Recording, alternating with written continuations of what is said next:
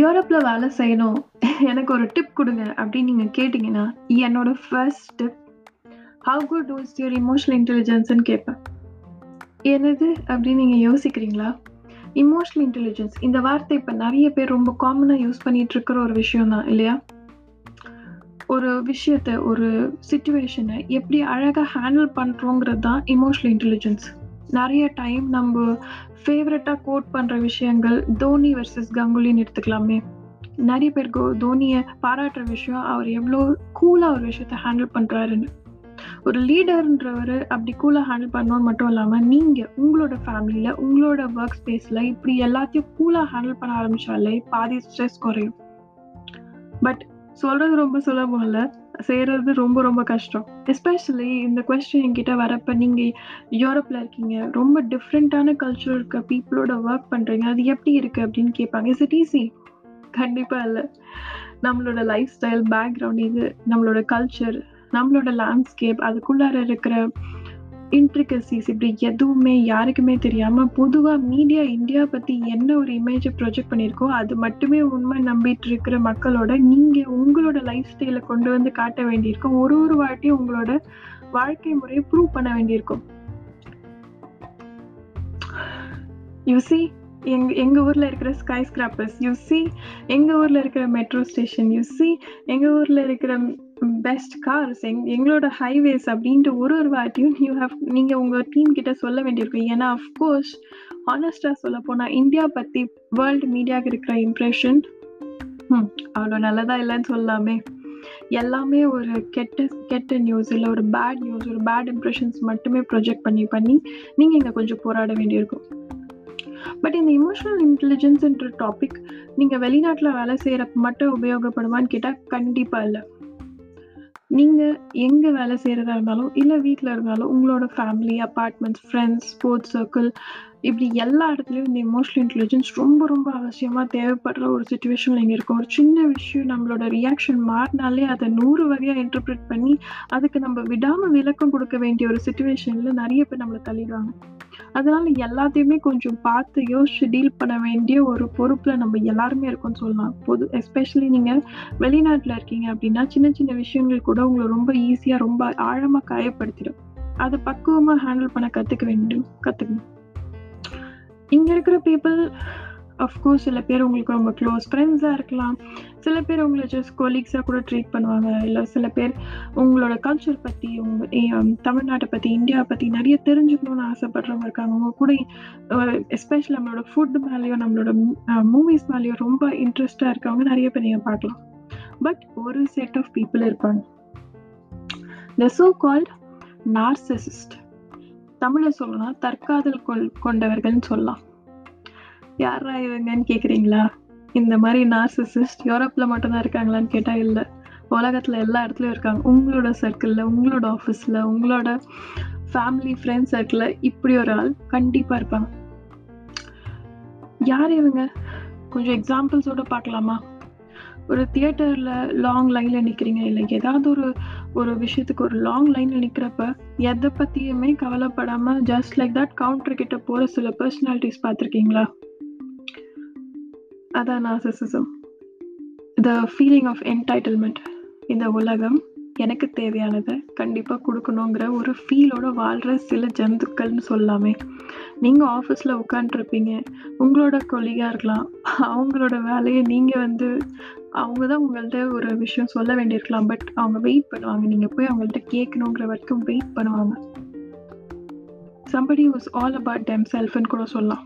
த so கால் தற்காதல் கொண்டவங்க. இந்த மாதிரி கேரக்டர்ஸ்க்கு நார்சிசிஸ்ட்னு பேர் இருக்கிறவங்கள நீங்க கூகுள் பண்ணி பார்த்தீங்கன்னா ரொம்ப வித்தியாசமான ஒரு பர்சனாலிட்டி நீங்க பார்க்க முடியும். ஆனா இந்த பர்சனாலிட்டி கண்டிப்பா நம்ம எல்லாரும் கூடயுமே ஏதாவது ஒரு பாயிண்ட்ல வாழ்ந்துட்டு தான் இருக்காங்க. யோசிச்சு பாருங்க.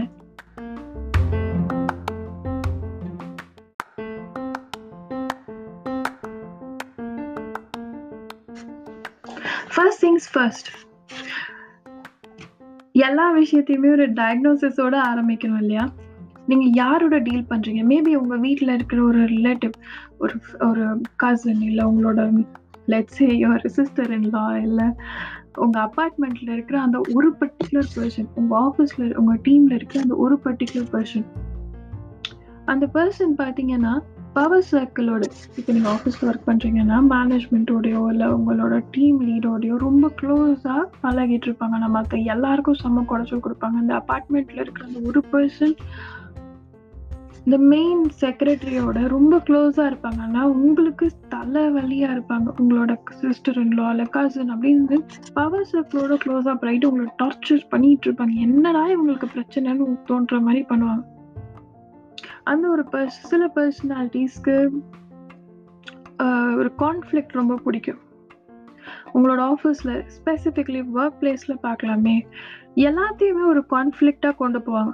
ஒரு டீம் டிஸ்கஷன் போயிட்டுருக்குன்னா கூட அதை ஒரு ஆர்கியூமெண்ட்டாக கொண்டு போய் அந்த ஆர்கியூமெண்ட்டில் பேஸே இல்லைனாலும் சும்மா சண்டை போட்டுக்கிட்டே இருக்கிற சில கேரக்டர்ஸ் இருக்கும். சில கேரக்டர்ஸ் கண்டிப்பாக இருக்கும் இல்லையா? இந்த மாதிரி கேரக்டர்ஸ் வீட்லேயும் இருக்கிறதுக்கான வாய்ப்பு இருக்குது. அவங்களுக்கு தேவை, ஃபார் எக்ஸாம்பிள் ஒரு ப்ராஜெக்ட் பற்றி டிஸ்கஸ் பண்ணுறீங்க, நீங்கள் ஒரு ஐடியா ப்ரப்போஸ் பண்ணுறீங்க, அவர் ஒரு ஐடியா ப்ரப்போஸ் பண்ணுறாரு. அண்ட் ஆஸ் யூஷுவல் நீங்கள் ஒரு ஐடியா சொன்ன உடனே அதை போஸ்ட் பண்ணி அவங்க ஒன்று ப்ரப்போஸ் பண்ணி அதுக்காக சண்டை போடுறாங்கன்னா அதோட எண்ட் ரிசல்ட் அந்த பர்சனுக்கு என்ன வேணும்? அவரோட ஐடியாவை இம்ப்ளிமெண்ட் பண்ணணுன்றதா கிடையாது, அவரை ஜெயிக்கணும். அதுக்காக போடுற கேவலமான சண்டைகள் இது. ஃபார் எக்ஸாம்பிள், நீங்கள் ஒரு கடை வச்சுருக்கீங்க. உங்கள் கடைக்கு வர ஒரு கஸ்டமர் உங்ககிட்ட ஒரு நெகோசியேஷன் பண்ணுறாரு. ஒரு பொருள் வாங்குறாரு, இன்னொரு பொருள் வாங்குறாரு, கூட ஒரு பொருளை எக்ஸ்ட்ராவாக கேட்குறாரு. வாங்கின மொத்த பொருளோட விலை ஒரு 500 ரூபான்னு வச்சுக்கோங்களேன். கூட இருக்கிற ஒரு பொருளோட விலை 100 ரூபாய். இதை எனக்கு ஃப்ரீயாக கொடுப்பா, இதான் இவ்வளோ வாங்கியிருக்குன்னு நான் தான் அடிக்கடி வரேன்னு சொல்லி கேட்குறாரு. நீங்கள் ஆரம்பத்தில் மறைக்கிறீங்க. அதுக்கு பிறகு அவர் உங்கள்கிட்ட பேசுகிறாரு. கொஞ்சம் சந்தோஷமா, கொஞ்சம் கோவமா, கொஞ்சம் பேசி பேசி பேசி பேசி ஒரு பாயிண்ட் ஆஃப் டைமில் நீங்கள் வெறுத்து பேசி இருந்தால் எடுத்துகிட்டு போன்னு சொல்கிற மாதிரி கொண்டு போயிடுவார். அவருக்கு தேவை அந்த 100 ரூபாய் பொருள் ஃப்ரீயாவா? கிடையாது. அந்த ஆர்கியூமெண்ட்டில் வின் பண்ணும். உங்கள்கிட்ட ஒரு விஷயத்தை வாங்குறதுல இருக்கிற ஒரு கிக். ஒன்ஸ் அது கிடைச்சிட்ட அப்புறம் அதை தூக்கி தூரமாக போட்டு போயிட்டே இருப்பார். மேபி உங்கள் லைஃப்பில், எஸ்பெஷலி உங்களோட பர்சனல் லைஃப்லேயே இப்படி ஒரு பர்சன் இருக்கலாம். ப்ராபப்ளி நீங்கள் உங்களோட குழந்தைய ஒரு ஸ்கூலில் சேர்க்கணுன்னு ஆசைப்படுவீங்க. அண்ட் உங்கள் பார்ட்னர் இல்லை இந்த ஸ்கூலில் தான் சேர்க்கணுன்னு ஆசை சொல்கிறார். பயங்கரமான ஆர்கியூமெண்ட் போகுது. ஃபேக்ட்ஸ், ஸ்டாட்ஸ், நீங்கள் ஸ்ப்ரெட்ஷீட்ஸ்ன்னு போட்டு ஆர்கியூ பண்ணுறீங்க. ஆனால் அவர் விடாமல் பேசிக்கிட்டே இருக்கார். ஒரு பாயிண்ட் ஆஃப் டைமில் உங்களுக்கு நல்லா தெரியுது இட்ஸ் ஸ்டூபிட் ஆர்கியூமெண்ட். ஆனால் வேறு வழி இல்லாமல் நீங்கள் விட்டு கொடுக்குறீங்க. அவருக்கு தேவை குழந்தைய கொண்டு இந்த ஸ்கூலில் தான் போடணுமான்றது இல்லை. Point is he wants to win or she wants to win. ஏன்னா இந்த பர்சனாலிட்டி டிஸார்டர் எல்லா ஜெண்டர்லேயும் இருக்குன்னு சொல்கிறாங்க. ஒர்க் பிளேஸில் இது உங்களை ரொம்ப அஃபெக்ட் பண்ணும்.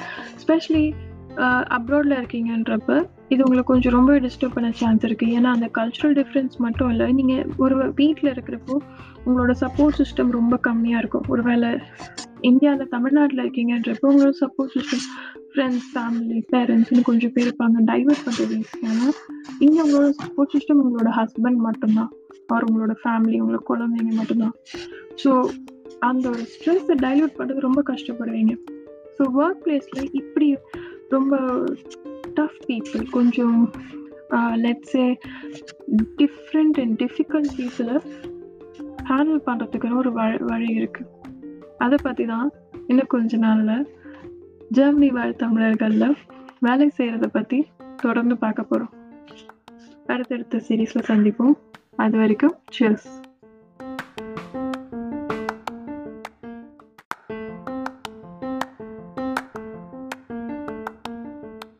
புரிஞ்சும் புரியாத மாதிரி இருக்கா? இன்னும் கூட கொஞ்சம் எக்ஸாம்பிள்ஸ் பார்க்கலாமே. ரோட்ல ஆக்சிடென்ட்ல அடிபட்டு கிடக்கிற ஒரு ஆளை பார்த்துட்டு கொஞ்சம் கூட கவலையப்படாம செல்ஃபி எடுத்து அதை இன்ஸ்டால போஸ்ட் பண்ணி வீடியோஸ் எடுத்து யூடியூப்ல போஸ்ட் பண்ற பர்சனாலிட்டியா இருக்கலாம். வீட்டில் இல்லை உங்களோட ரிலேட்டிவ்ஸில் உடம்பு சரியில்லாதவங்க ஒருத்தவங்க வீட்டில் இருப்பாங்க. அத்தனை வருஷமா அவங்க எல்லா வேலையும் செஞ்சுட்டு இருப்பாங்க. ப்ராபப்ளி உங்கள் அம்மாவாக கூட இருக்கலாம். எல்லா வேலையும் காலையில் அவங்க தான் செஞ்சுட்டு இருந்திருப்பாங்க. பட் ஏதாவது ஒரு சூழ்நிலையில் என்னைக்காச்சும் அவங்களுக்கு உடம்பு சரியில்லைன்னா அதை பற்றி கவலையப்படாமல் ஆஃபீஸ் கிளம்பி போகிற உங்கள் வீட்டில் இருக்கிற ஒரு ஆளாக இருக்கலாம். அது நீங்களாக கூட இருக்கலாம். அவங்களுக்கு என்ன பண்ணணும்னே தெரியாம நீங்க பாட்டுக்கு உங்க லைஃப் பார்த்துட்டு போற ஒரு பர்சனாலிட்டியா இருக்கலாம். கான்ஸ்டன்டா ஒரு வேலிடேஷன் தேவைப்படும் சில பேருக்கு. நிறைய மீம் மெட்டீரியல்ல கூட பார்த்துருப்பீங்கல்ல, அவங்க அச்சீவ் பண்ண ஒரு சின்ன விஷயத்த கூட எல்லார்கிட்டயுமே போய் சொல்லி, நான் இதை பண்ணிட்டேன் அப்படின்னு சொல்லிட்டே இருப்பாங்க. வெல், இன்னும் கூட கொஞ்சம் கிளியரா எக்ஸ்பிளைன் பண்ணோம்னா, ஒரு 10 வயசு 12 வயசுல இருக்கிற ஒரு பர்சனாலிட்டிக்கு என்ன மைண்ட் செட் இருக்கோ அதே ஒரு பர்சனாலிட்டி ஒரு 30-35 வயசுல இருந்தா எப்படி இருக்கும்? எல்லா விஷயத்துக்கும் ஒரு குழந்தைய ட்ரீட் பண்ற மாதிரி, ஒரு மேன் சைல்டுன்னு சொல்லுவாங்களே அந்த மாதிரி கான்ஸ்டன்டா ஒரு அட்டென்ஷன் கொடுத்துக்கிட்டே இருக்கணும்.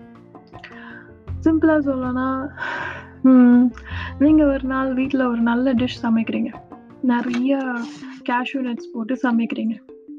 இந்த பர்சனாலிட்டி வந்து கவலையப்படாம எல்லாத்தையும் எடுத்து எல்லா கேஷ்யூ நட்ஸையும் அவங்களே சாப்பிட்டு மத்தவங்க யாருக்கு என்ன இருக்குங்கிறத பத்தி யோசிக்காம அவங்க பாட்டுக்கு சாப்பிட்டு போயிடுவாங்க.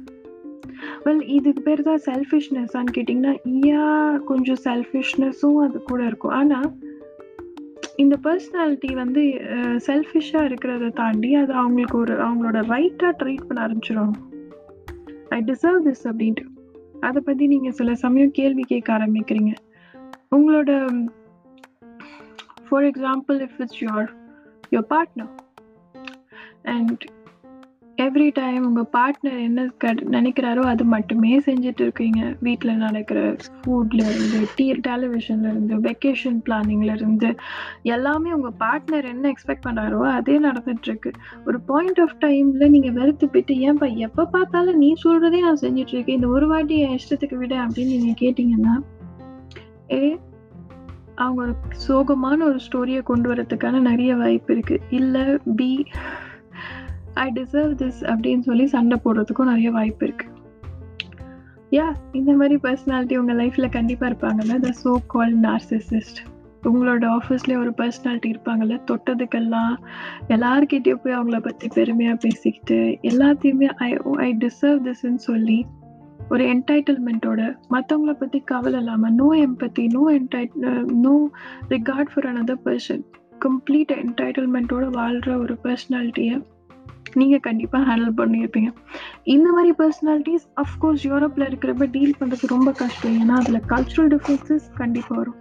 அப்படி இருக்கிற சில நார்சிசிஸ்டோட ஹேண்டில் பண்றது எப்படி, அவங்களோடையும் கொஞ்சம் ஒரு அமிக்கபிளான சிச்சுவேஷன்ல ஒர்க் பண்றது எப்படி பார்ப்போமா?